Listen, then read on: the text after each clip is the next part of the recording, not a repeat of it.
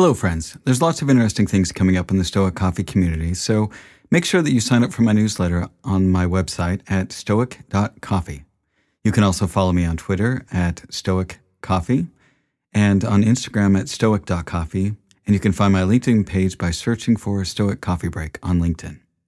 Now, I also wanted to let you know that I'm starting a mastermind for tech entrepreneurs as the world of tech is accelerating, and I've had people reaching out to me for a group grounded in Stoic principles.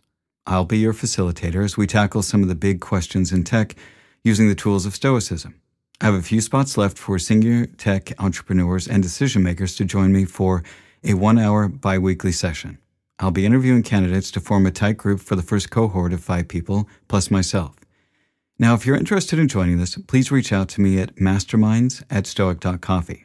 Now, again, that's masterminds@stoic.coffee. Thanks again, and thank you so much for listening to the podcast, and I appreciate your support. Hello, friends. Welcome to Stoic Meditations. Today's episode, Contemplate.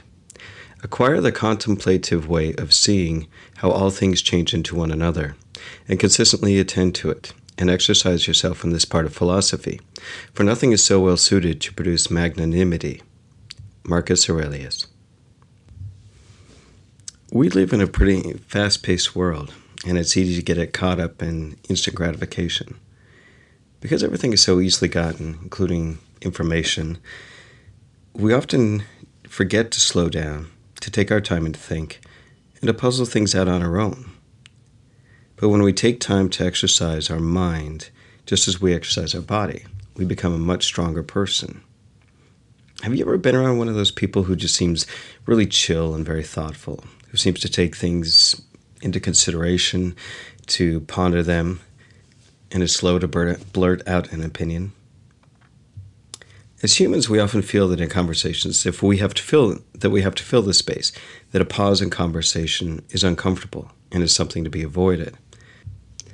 Another thing I've noticed about humans is that we often don't want to be thought of as stupid, so we will almost pretend that we know something about something, that we'll take the limited knowledge that we have about something and inflate it and come to an opinion without really being that well informed.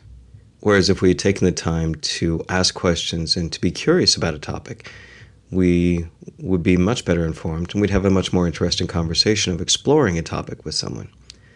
I know that I've been guilty of this in the past, which is why I'm very aware of it. When we take our time to consider and ponder and be curious, this is a skill that will help us make much better judgments in our lives. And as the saying goes, it's better to be thought a fool than to open your mouth and remove all doubt. So the next time you're in a conversation and you have an uncomfortable pause or an uncomfortable silence, maybe let it sit there for a second and just observe and see how long you can sit with it. And that's Stoic Meditations for today. Have a great day.